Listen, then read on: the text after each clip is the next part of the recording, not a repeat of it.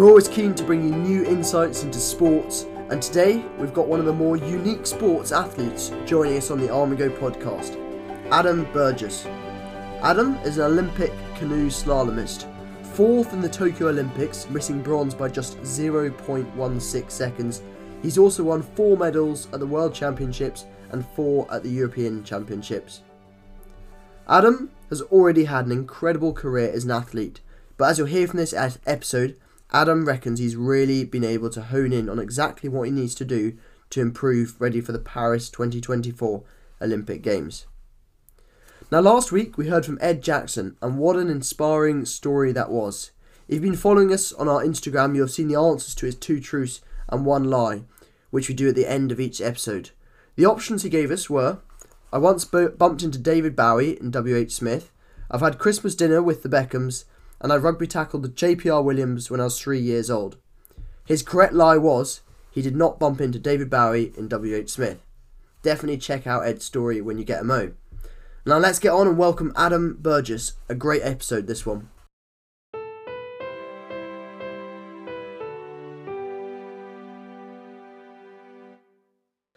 Adam, thank you very much for joining us today on the Armigo podcast. What an absolute pleasure it is to have you here.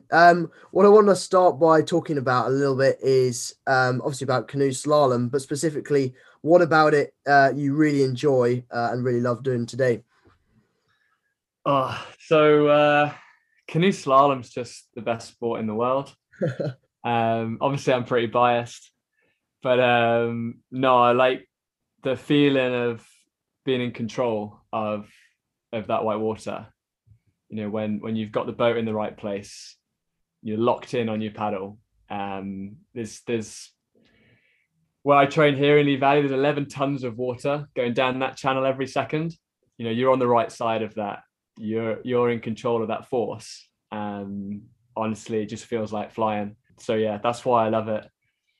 But yeah, I mean, conversely, you know, that water's that powerful, and every now and again it likes to remind you who's boss. Yeah. Yeah, I mean, that's all part of it. It's a mind game. You know, you've got to be technically good, you've got to be strong, you've got to be adaptable, good at making decisions in the moment. And yeah, it's just a fascinating puzzle that I will always be trying to figure out. So you touched on a number of things there, like being adaptable, you know, thinking in the moment and everything like that. What I want to do, which we often do with quite a few of our guests, is kind of go back to your childhood and kind of perhaps look a little bit at where these sort of traits come from, because obviously you're competing right at the top level here. I think it's quite common that often these traits are developed at quite a young age. So what were you like in your early days? Yeah, I think I was always an energetic kid. My mum always says that I never learned to walk, I just started running. and yeah, I mean, the first sport that I loved was football, still do. Actually wanted to be a goalkeeper when I was young, but I was really tiny as a kid. Yeah. I didn't grow till I was about 18 really. Wow. And there was a point where the goals got bigger. And basically I think, I mean, you know, when we look back, we were all amazing. We'd have all made it had it not been for our knee or whatever it was. But no, I think I was a pretty decent shot stopper, but I just wasn't big enough at the time. But, you know, worked out well for me because I found canoe slalom. But I think, you know, you do mention that in some of the traits in the early days.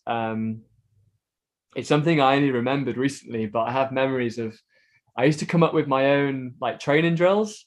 Well, okay. And I was, you know, I used to come up with it on my own, and I just spend ages at home. Just, you know, one of them in particular I remember was throwing a ball against this wall where it would rebound off, a bit awkward. And I just spent ages doing it. And I think, you know, that's something that's probably stuck with me a little bit, in that, you know, the way, even now I do like to do my own thing quite a lot. You know, I got access to an absolutely world-class coach, and he's amazing, but every now and again I need to go canoeing on my own. I need to just go and play. And yeah, throughout the early years I used to do a lot of training on my own. I grew up paddling on the River Trent in Stone, and would do sessions there before school, after school, in the evenings. And yeah, like similarly, I try to, design my own sort of type of session. And I think, yeah, that's probably something that's been stuck with me all the way through, right the way to now, where, my approach to training, my philosophy is very personal. You mentioned there about football and how that's something that you really found quite a bit of passion for as well. Did you always have like really big ambitions for these things, or was it just that you just really loved kind of playing it there and then? Yeah, I've always loved sport just for doing it. Yeah. I've always been, I think I've been fascinated by like just the process of learning and getting better. And certainly with slalom, I'm just trying to master it, which is impossible in our sport. So it's, I'll always be satisfied that I'm pursuing it. But actually at the same time, it's probably, I don't show it often, but I think, I'm probably more competitive than sometimes I give myself credit for. Like, there's actually another sport I used to do, but you've always mentioned this 2 truths and a lie thing, Chester, and I might save that one. Yeah, dude, good idea. But I was good at it, so I think I just got a taste for winning and like that feeling, always have. Yeah, I think it's probably a negative trait, but quite often do bite off more than I can chew with things. Say yes to too things, try and do everything, and yeah, so definitely always been ambitious. Certainly with canoe slalom, I was probably only 12 years old when I knew I wanted to be an Olympian. Wow. I'd only been doing the sport a year. Really? That's fascinating. Yeah. So where did that kind of inspiration come from, do you think? So it was around the time of the Athens 2004 Olympics. Yeah. I'd started the year before that, and it was meant to just be a hobby, right? Like, I had something on pretty much every night of the week, and it was, when I first told my mum I wanted to start canoeing, and we had this opportunity through school, it was like another thing I have to take you to, kind of thing. And it quickly overtook everything else, and I was only really doing canoeing. But I remember my granddad had recorded it for me as well, because I think I was a bit young, and I wouldn't necessarily be looking out for the Olympics coming on. My granddad had recorded the final for me, and British guy Campbell Walsh won a silver medal, and I must have watched that recording so many times. Met him, not long after that. We went to look at the at the time the National Water Sports Centre in Nottingham, and I feel like he just got back or something. And I remember we met him at the white water course, and it was just like, strange when it's like, absolute hero to me at the time. It's kind of niche. It's like a canoe slalom hero, but and there's a really cool photo actually of the 3 of us with one of my teammates who became Olympic champion in Rio, and Campbell is towering over both of us. Yeah. And he's actually a little guy. He's not that tall, so now really? If we took that photo, we'd both be towering over him. Yeah. And then it's quite nice, that both of us made it to the Olympic Games. So obviously he's won it. I'm still pursuing that one. But yeah, I think just, watching that, meeting him, and one of the great things about my club is, right the way through at every level, there's someone to chase. And it's not like that person that's just gone to the Olympic Games, because that seems way too far. It's the next step. It's people who've just made the junior team for the first time. Yeah. And you're on the water with them. You get to watch them. You get to see that, oh, they're only a few years older than me, and they started around this time. They're doing this type of training. That's what I need to do. I think, yeah, it's like the strength of that club that I was from, that you can just see the whole pathway right the way to the top from a young age. So I think, I probably believed it more at points then than I have done, throughout my 20s in a weird way. So, obviously I've got, like, the closer and closer I've got to it, sort of not really being in contention, but certainly taking selection seriously for London 2012. Yeah. And then Rio, like, internationally, certainly of the standard, but we only get to send 1 boat per nation, and it's just so competitive in Great Britain. So, almost the closer I was getting, the more realistic you become, and you realize, this is this is really hard. And you know, there's people in our sport internationally who have been ranked number one in the world but never been to an Olympic Games. Yeah. They've got to win their national trials as well. I think, you know, part of me always believed it would happen, but I think as a kid it's easier to dream, and you know, you're almost quite naive at that point. You know, there was probably, you know, 30 kids around a similar level all going for that, and then, you know, as you get through the pathway and closer, that you know, as people start dropping out, not making results, all that sort of thing, it gets high up the pyramid, I guess. Yeah, I think that's really interesting. I think you're absolutely right. Like, you almost have to be a bit delusional at the beginning. You have to sort of, you know, Yeah. if you realize everything that you're about to go through and all the challenges and everything, like, it's probably a bit similar to, you know, us setting up a business here, that, you know, if you go into it at the start and you, like, you're wide-eyed, which most people are, you'll just go for it and you'll just go everything, and then, you know, you get setbacks and things like that. But talking about setbacks, as you know, thinking this almost as a bit of a triangle where you've got people dropping out, you know, what do you think was one of the things that stood you apart from some of the others that were falling down that triangle and dropping out? Part of it for me is just how much I do love the sport. I've always enjoyed it. You know, I'd never not wanted to go canoeing because it's training. Do you know what I mean? Yeah. Every time I go in, I enjoy it. And I think that part of that makes me a bit more intrinsically motivated to master this sport. Yeah.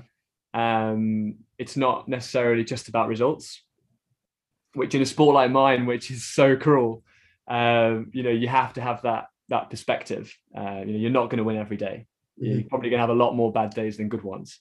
So if you've not got a good sort of grounding there to get you through those tough days, then you just don't make it. And then, like, the good ones become extra worthwhile, right? You know, I've had injuries and stuff. So particularly, I say around 2013, 2014, probably the toughest years I've had. Yeah. I was flying in 2012, really sort of felt like I was announcing myself as a senior athlete. You know, I'd come close to causing a bit of an upset at the selection, almost made the senior team, didn't quite, but then I picked up some races as a reserve later on. Made a final at one of my first ever World Cup races on this venue in Prague, which, you know, it's renowned for, everyone loves it. It was my first time there, and like making the final, it was quite a big deal. I came fourth in the end. I had a 2-second penalty, brushed one on my back, and it cost me a medal. So it would have been an even better story.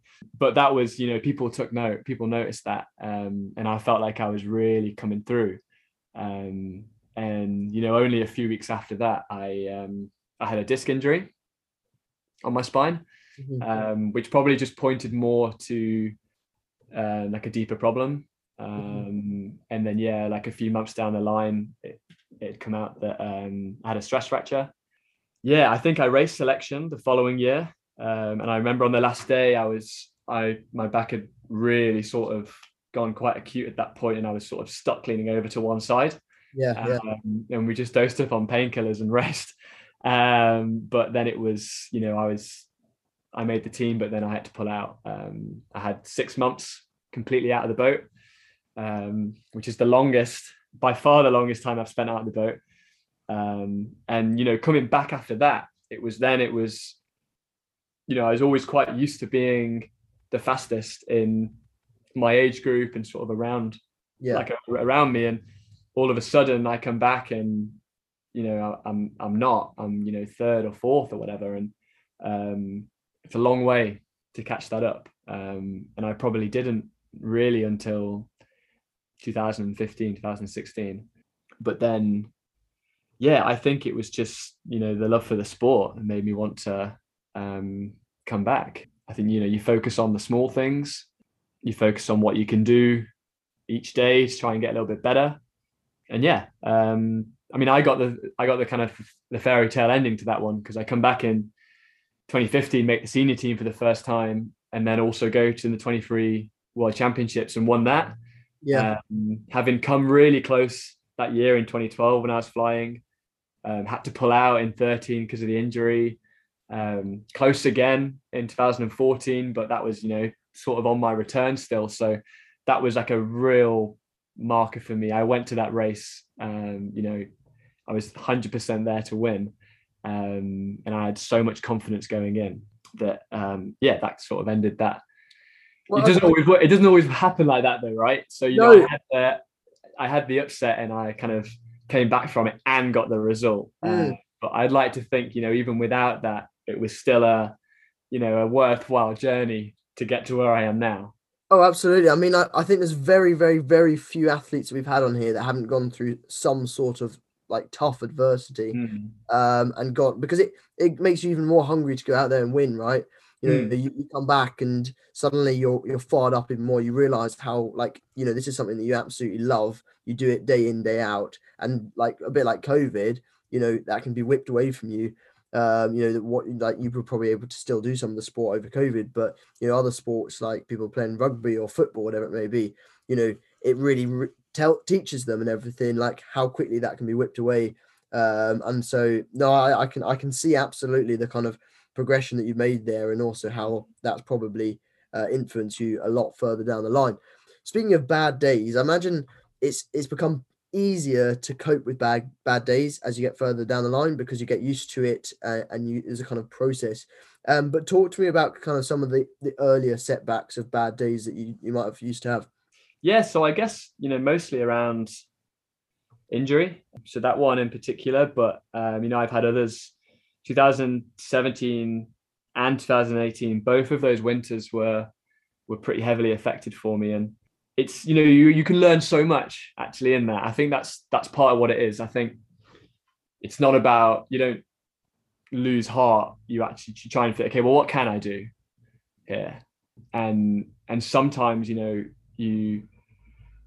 it's actually quite good to step away for a little while. The injury actually gives you a break, a bit of a mental break. And what I found is that if I have ever had an extended period off like that, I come back so motivated. And I know exactly what it is I want to work on. When you're just in your training, some days it is hard to actually know, what am I actually working on right now? Or am I just practicing racing and stuff? That's the main thing I've learned actually, that, if I've had time off, it's important to nip it in the bud.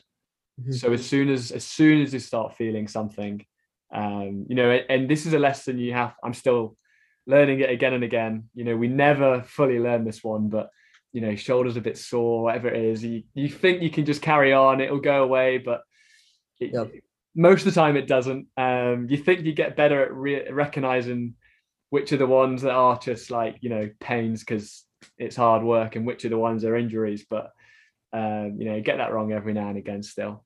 But no, that's an important thing, is recognizing quickly, like, okay, no, I am injured here, right? I need to rest, because I'd much rather lose a day or two than lose a month. That was a huge lesson for me.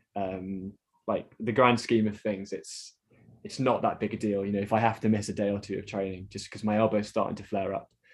I'm way more comfortable about that than I used to be. I think when I was younger, you sort of you worry missing, but over a year you don't notice that.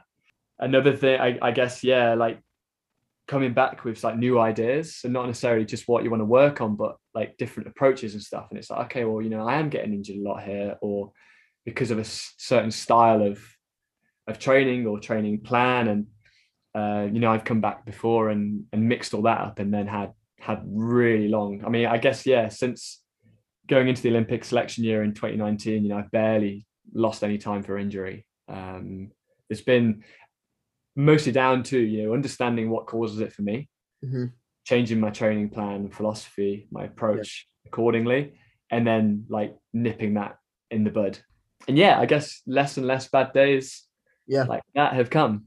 I guess the other kind is, the race days, the disappointments.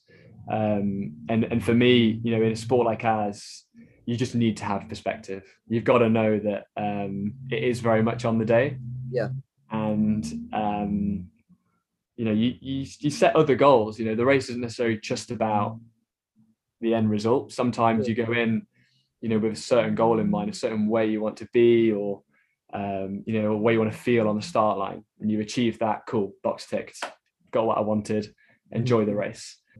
Also the perspective that at the end of the day, we're just messing about in boats on a river, it's not actually important. Yeah. It's the thing with sport. We had a bit of a moment after the games. It was, all got pretty emotional in the team tent after, and it was just like, it's, why do we put ourselves through it? Like, it means nothing, but Yeah. it means absolutely everything at the same time. And yeah, things always look better after a cup of coffee and a bit of time to reflect. That's what I've learned. But then, so a lot of athletes we've had on they've got this North Star for a long time. That's their Olympic gold medal, right? But I get the impression that, and I actually saw one of your posts that you put out after you came, fourth in Tokyo, which we'll get onto in a bit. But you're just like, we move on. We've got, we just keep moving. What does like ultimately push you through those really tough, challenging days if you haven't got that kind of like, right, I'm gonna go for that kind of like, sure, you want to go for this goal, but you've also got that kind of perspective that you spoke about, that like athletes often develop probably a bit further down the line, but they've still got a bit of that naivety, I feel, at a younger age. Yeah, no, absolutely. And yeah, 100%, I'm all in for Paris. And I'm in business when I go there. I've learned a lot from the first Olympic experience, and hope I get to go again and make amends. So what I've learned almost since coming fourth at the games, actually, Yeah. I actually see that as a bit of a gift, in a sense, because the best part of all of this is, the pursuit of it. It's one thing you learn, and again, it's another one of these lessons that you have to learn time and time again. When you get what you want, you only want more.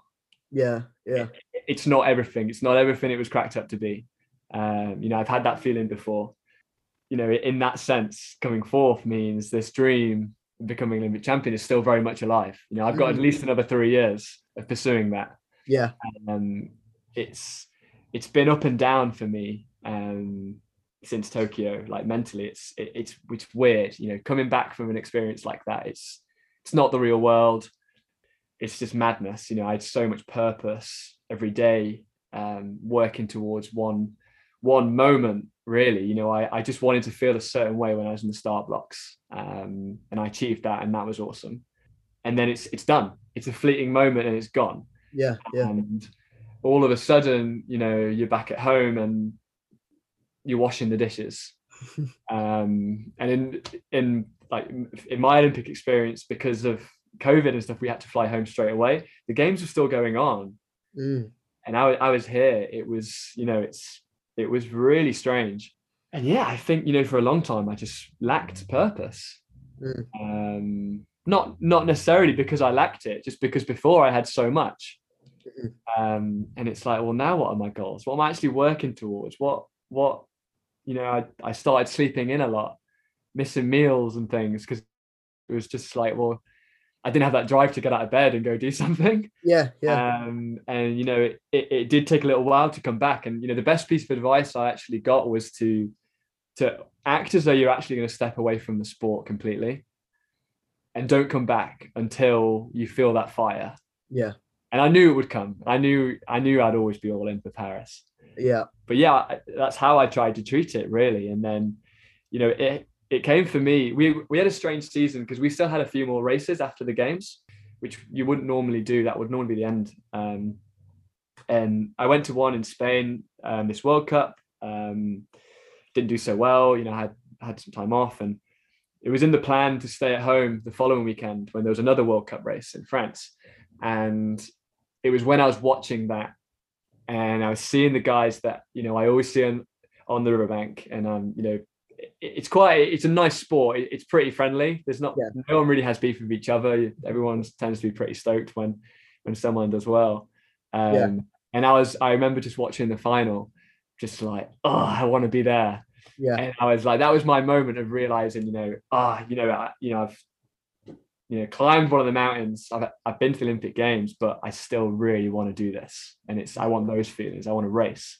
And I got a bit of motivation back. And yeah, we had a World Championships, which I was not in the shape I was in Tokyo for, but I think still wanted to go and do something. And yeah, made the final, which is pretty respectable. It did feel a little bit of an opportunity miss. but it's that's sport sometimes. But to be honest, I was looking forward to getting back from that race and just getting going, because most of our work goes on in the winter. Yeah, we prepare for the season to start in April, and I mean, this is it now. We're in the Paris cycle, so I'm like absolutely stoked to be off of it, because even like last week, we didn't have access to white water until Monday, really, and I'm just sat twiddling my thumbs, and I got these to-do lists and stuff like that. I'm like, I'll get all that done whilst I've got some time off. None of it gets done. And then, as soon as I start training again, it's like everything else in my life has fallen back into place. Yeah. I ticked all those jobs off in like 2 days, like in my lunchtime between sessions, just because it was like just moving every day, being motivated, like wanting to get stuff done. I don't know if that was a bit of attention from the original question, but a lot of things to touch on. Like, firstly, I definitely understand what you're saying about like it's much more about the climb rather than getting to the top of that hill, and you've basically earned yourself another couple of years of that climb, which is the best part of it. But it takes a lot of people quite a long time to realize that, I think. But it's very interesting. The other thing that I sort of thought about there is I almost feel like, because when you're talking at the start about you going out there as a kid and like playing, like making up these games that you do with yourself and like training things, it's like that needs to be the fire ultimately to get you going again, rather than the kind of goal. And then the goal materializes again once you're kind of out there having all that fun and everything. And the final thing that I thought was really interesting. I'm just trying to remember now. I'll tell you what, I've got this one question. I'm sure it'll come back to me. Do you have a psychologist? Yeah, I do. Yeah, we're pretty lucky as part of our program. I've always worked with a psychologist since. Well, one of my coaches, when I first moved to Nottingham, I was quite young. I moved, left home when I was 16 to train in Notts, and my coach there was pretty much like my psychologist as well. We probably had a team one, but not for like one-to-one style work. But then, as soon as I've been a senior athlete, for sure, I've worked with a psychologist one-to-one for most of that. Well, like, what was one of the most important lessons that you learned from speaking with that psychologist? Oh, there's loads. We actually, we work in such a tight unit at the moment, between myself, my coach, and my psych. Yeah. As well as, the other service providers, strength and conditioning, physio, nutrition, performance, lifestyle, all of that. Certainly building into Tokyo, I'd almost put equal importance on my technical coach and my sports psych. Like, that's how important this stuff is. And my training, I try to almost, my training on the water, I see it as split into, I'm either going training to get better at canoeing, or I'm going training to get better at racing. Yeah. There's a really clear distinction there. We've got development, we've got delivery. And when it's development, it's very technical focused. I'm happy to make mistakes. I'm there to play, get things wrong, just learn.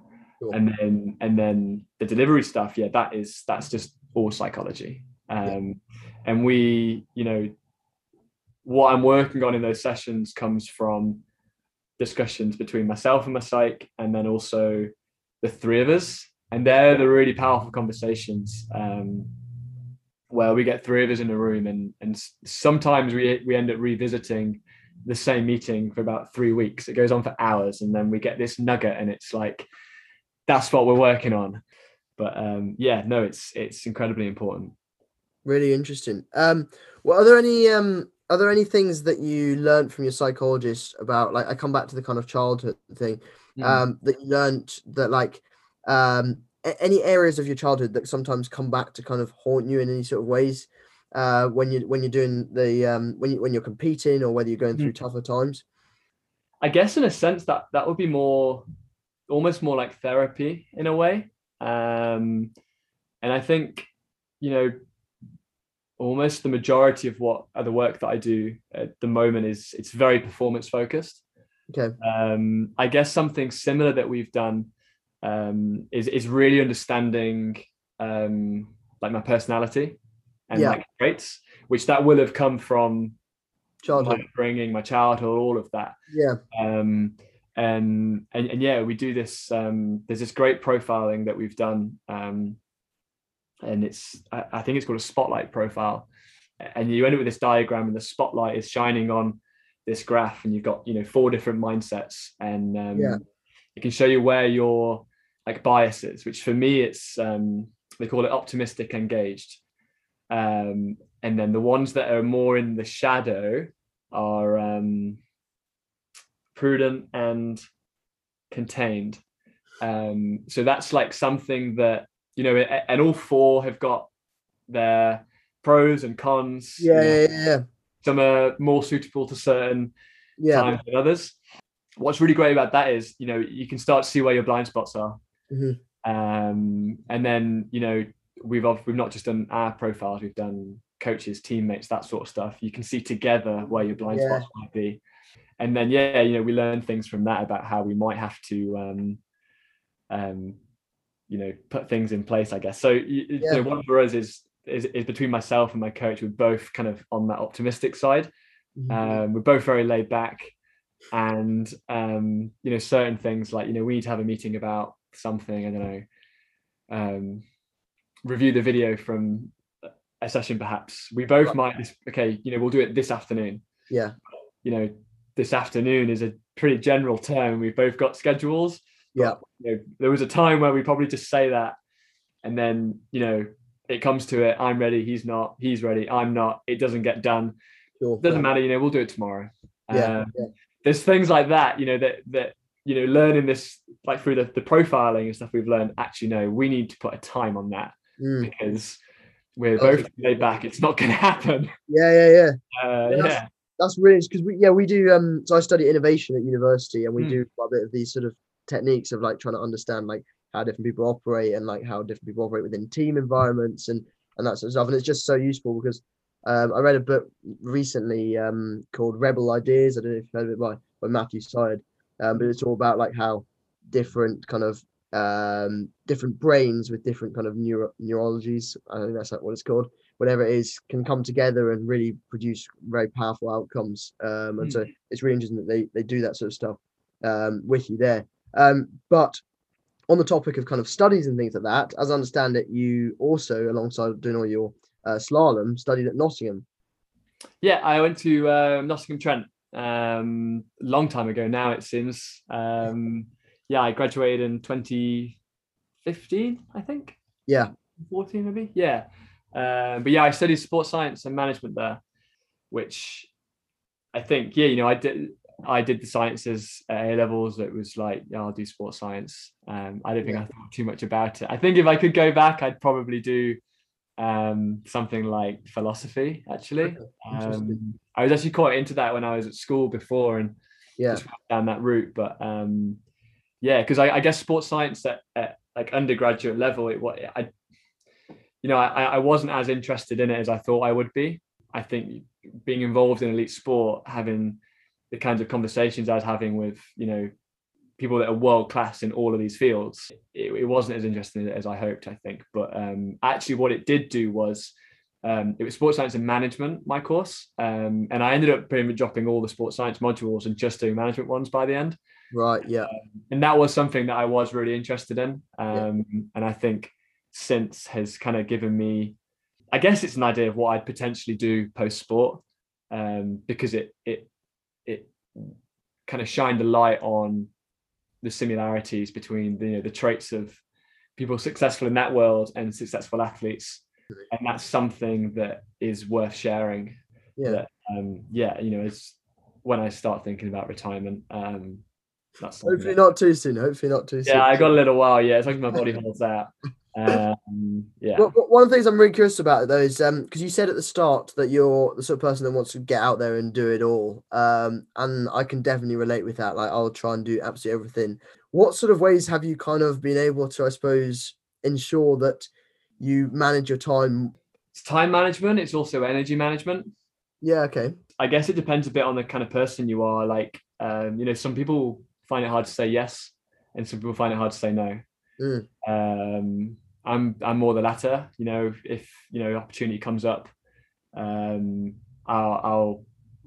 do find it hard to say no to stuff. So I think I try and prioritize. So obviously my sport comes first. There might be certain times of the year, post-season, things like that, where it can take a back step. But no, sport absolutely takes priority, and recovery from my sport. Yeah. Which that's a biggie for me. That's something I learned so much more about when previously I've had to work alongside, and going into the year for Olympic selection, I was like, the guys I'm racing against, they aren't working on the weekends, slightly better funding and stuff. It was like, I'm not letting that be the reason I don't make the team. Yeah. Not letting money come into this. So I'm not going to work, and I can rest at the weekends.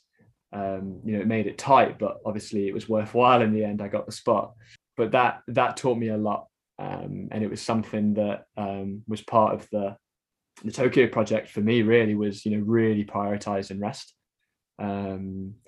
You can try your best, but you're not going to out train everyone. That's just that's a fact. Yeah. If you do, you probably get injured. Yeah. Or in my case, my biggest rival is just an absolute machine, and I learned many years ago I'll never compete with his volume. I've got to find a different way. Yeah. But what you can do is out recover people. It's everything you do outside of training that ensures you turn up on training feeling that little bit better. I look more at volume over a year than volume over a week now, because if your training's like this because you're overdoing it and breaking, it's not as good as if you're just at this level, all the time.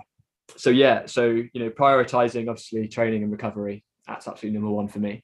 Mm-hmm. And then post Olympics and stuff, it is a time to reflect and think about what else I want to do. And there's never a bad time to start preparing for the future. Yeah. The reality is we do have time on our hands during the day, that it would be a shame to just not do anything. So in my post games, my head was just all over it. It's like, I want to do this, I want to do this, I want to do that. Yeah. And certain opportunities were coming up. Even I was considering different like work experiences and things like that. But then actually, what I'm doing right now, I qualified as a breathwork instructor recently, as well as a yoga instructor. The breathwork is something that I'm really passionate about. Really keen to share more about that. And I've decided that, that's my other thing. Now I'm not taking anything else on. So I will say no to stuff. Or not right now. But yeah, I think that's it for me. It's learning that you do have to say no sometimes. As exciting as opportunities might be, it's tough, isn't it? If you've got a priority, you can. Yeah. I'm a big believer that I hate the phrase "jack of all trades, master of none," because it's not true. Mm-hmm. There's a great study on Nobel Prize winners. Yeah. Okay. And it's like their average number of like hobbies and interests outside of their specialist field compared to the average person, and it's like astronomically different. They do, they're a Nobel Prize winner, but they're also like, grade 8 violinist and a painter and incredible athlete. A lot of the ancient Greek philosophers were also incredible athletes and things. So I don't believe that at all, but I think you can be interested and good at lots of things and a master at one of them. Yeah.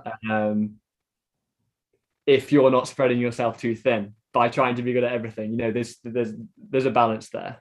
You almost have to kind of go in hard on one and then sort of be a bit more casual with the others and let them drift around. And I mean, like you must have come across this with your innovation as well. Like you don't innovate unless you're in other fields. Do you know what I mean? Something you learn. The main part of my approach to racing and racing philosophy at the moment came to me on a yoga mat. Yeah. I wouldn't have had that lesson.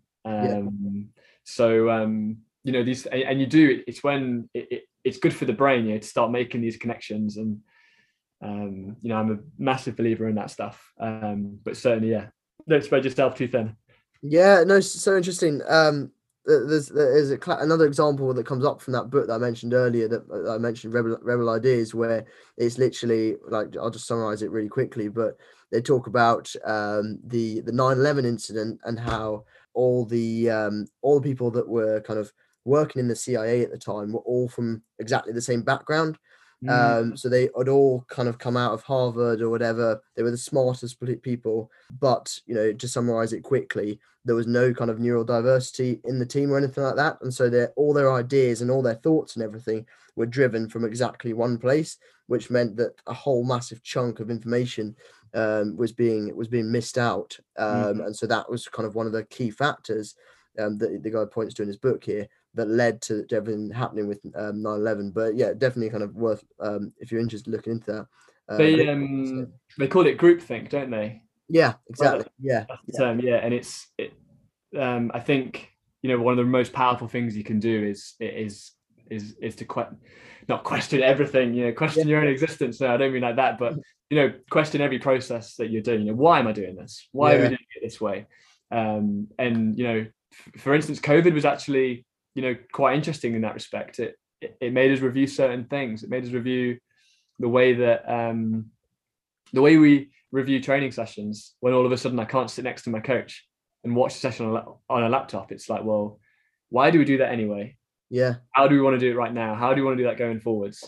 And we came up with some interesting things. We've changed a lot as a result of that. Tell me quickly about the breathe work that you do, because it sounds really interesting. Yeah, so I follow the school of thought of the oxygen advantage, which I believe that's to be the sort of the gold standard in this field at the moment. It's just fascinating, to be honest. The crux of it is, which again I find really interesting, is the main purpose of a breathwork practice is that you don't need a breathwork practice. Yeah. Essentially, we're trying to get functional breathing. That's like the goal, so that you don't need to do any exercises for it. Yeah, I mean the main things that we do are prioritizing nasal breathing, day and night. So one of the first tips, a really easy one anyone can do, is to tape your mouth shut when you go to sleep at night. Okay. Yeah. Which sounds quite scary. I've been doing that about 4.5 years now. Wow. So even though I'm happy that I've probably adapted, I still continue to do it because it's peace of mind. It's I've heard it described as passive income for your health, and it absolutely is. It's however long you sleep for, 8 to 9 hours of uninterrupted nasal breathing, which for a number of reasons we could go into if we had more time, is what we should be doing. It's way better for you. Yeah, that's so interesting. But surely evolution would say that we've adapted because of a certain way to breathe through our nose and mouth. So so see the mouth as like a turbo. Okay. If you absolutely have to, if you absolutely need it, there's some great studies. You can work up to sort of 95% of your VO2 max just breathing through your nose, but at the same time you've got a lower respiratory rate. You're losing less moisture. It's less upper chest. It's using your diaphragm more. The blood's distributed better across your lungs. Airways are more open. Circulation's better. All these things. And yeah, you say evolution. It's really interesting that if he has diagrams actually in his book. There's a guy called James Nestor who did loads on this. Had a book, I think it was last year it came out, just called Breath. And the diagrams of the skulls, the ancient skulls, and the difference in the jaw and the back of the nose, and a bit to do with softer foods, things like that. I guess if you go back even further, it's to do with the brain growing. The brain's taking up more space in the skull than it used to. But yeah, that passageway, it's not as open as it used to be. And there's certain, we're all born. Most of us are born breathing, completely functionally, and these things are unlearned over time because of poor diet, just conditioning, just what we see, the image of someone sort of hunched over, heavy breathing. I think you learn to expect that's how you should be after you finish a hard bout of exercise. No reason for it, to be honest. Diet, alcohol, sleep, stress, there's all these things that kind of contribute to it. And yeah, no, I'm fascinated in the moment, and it's less about performance, to be honest, as it is about longevity for me. It's the health and longevity side of it. So, coming from someone who was an awful breather, actually, and what I've learned about it and the difference it's made to my own health. That's kind of what's got me so gripped.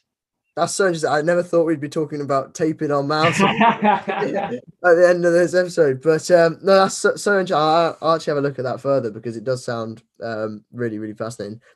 Moving away from your sport, you've got some hobbies, including playing the guitar, piano. Does this also come into taking your mind and passion away from sport to focus on something else, to give yourself a bit of breathing space to develop and also enjoy something else away from sport? Definitely, yeah. That's one of the things we touched on there. Like it's a bit about the perspective. You've got this whole other life going on. I'm not just someone that messes about in a boat, and that's what helps you to grow that perspective. If you're not getting what you want competitively, you're still this. There's so much more to you. You're still a person with hobbies and interests and values, and so I think it's just helps you to be more like a well-rounded person, and like it's a bit of like, I guess, like psychological like security, and then at the same time as well, I do think that's linked to innovation and creativity in what I do when I'm training. It's amazing the things you draw from a book you've read or something into something that might seem so irrelevant, and it just twigs something, and you learn something about the sport or whatever. Going back to the psychology, when I was at school, my coach was always wanting to tell me to fake it till you make it. I'm not sure if you heard of that, but he was always wanting me to pretend you're the best to actually get yourself to the top. My dad is an officer in the army, and he was like, what are you doing? Like, this isn't good for your mentality. I was like, no, I'm actually like, telling myself that I want to become. Do you want to elaborate? And yeah, absolutely. I'm a massive believer that this stuff is so powerful. It's manifesting, law of attraction, that kind of thing. And actually, in the build up to selection for Tokyo, it was about 10 months out, and I had this vision that I'd qualified the spot, and I'm literally driving down the M6. I'd been visiting my parents. I was coming back down to London to start my winter's training, and was so overcome by the emotion of it. It felt just like the real thing. I was bawling my eyes out. It was crazy. I just qualified for the Olympic Games, and obviously I hadn't. It was 10 months away, but that I knew what it felt like after that, and that was a feeling and a situation. I just tried to put myself back there actually every single day throughout that series, and it was a long selection series. It was a good 6 months of racing, and obviously the training before that, and I just got more comfortable with it, with the idea that it was happening, and it was something I carried forward into my Olympic preparations, in that in a slightly more refined way, I think, in that I tried to tell myself, I wrote it down, Adam Burgess, Olympic champion. Obviously it didn't quite manifest in the end, but I think it was a powerful exercise, and you almost try and reverse engineer it. It's like, well, what are these traits? And I sometimes ask myself that in training, if I was struggling with something. It's like, well, how would Olympic champion Adam do that? How am I supposed to be in this moment? That stuff is it totally works. Powerful. It's very important to understand the trilogy and wanting to actually want and have the hunger to do something like that. Yeah, definitely. And if you felt it, I felt like I was doing imagery work where I could literally feel the weight of the medal around my neck going into the a bit more further out from the games, so more motivation. By the time you get there, I was so strict mentally on, I'm never getting ahead of myself, never reviewing. It was all about that moment in the start pool, and that moment to moment focus during the run. But certainly, that's what it gets you out of bed in the morning. It gets you breaking the ice on the cold days to go training. We're going to be asking you to say 2 truths and 1 lie. So if you say 3 statements, and we will have a guess which one we think is the lie. I'm actually a twin. I have a twin brother. Okay. I also have met part of the royal family. When I was younger, I was school chess champion. There we go, 2 truths and a lie from Adam Burgess. Thank you so much for all your support so far, and it would mean a huge amount to us if you are able to give us a review on whatever platform you're listening to, as it really does help us build this fantastic community and get the word out there. See you again next week. Bye for now.